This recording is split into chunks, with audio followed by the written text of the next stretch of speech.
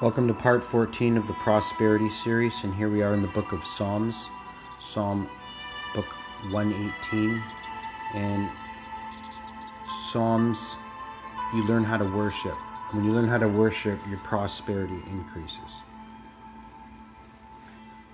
And God is looking for worshipers. And so me, Mr. McDougall, I'm an ordained worshiper. I've had the spirit of music in me since I was born, before I was even born. So here are my notes that I highlighted of Psalm 118. Praise to God for his everlasting mercy. Title of part 14 will be Everlasting Mercy. And here's what I highlighted. His mercy endures forever. The Lord is on my side. I will not fear. The Lord is for me among those who help me.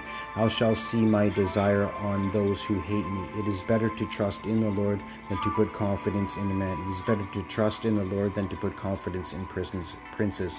All nations surrounded me, but in the name of the Lord I will destroy them. They surrounded me. Yes, they surrounded me, but in the name of the Lord I will destroy them.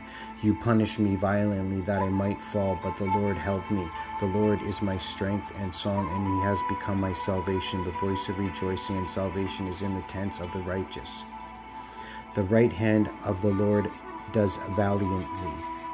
Valiant means to be courageous and determined. I shall not die but live and declare works of the Lord. The Lord has chastened me severely, but he has not given me over to death.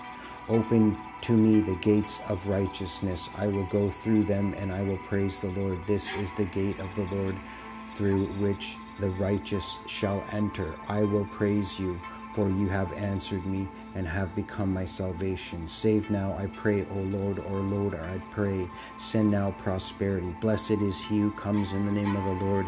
We have blessed you from the house of the Lord. God is the Lord, and he has given us light.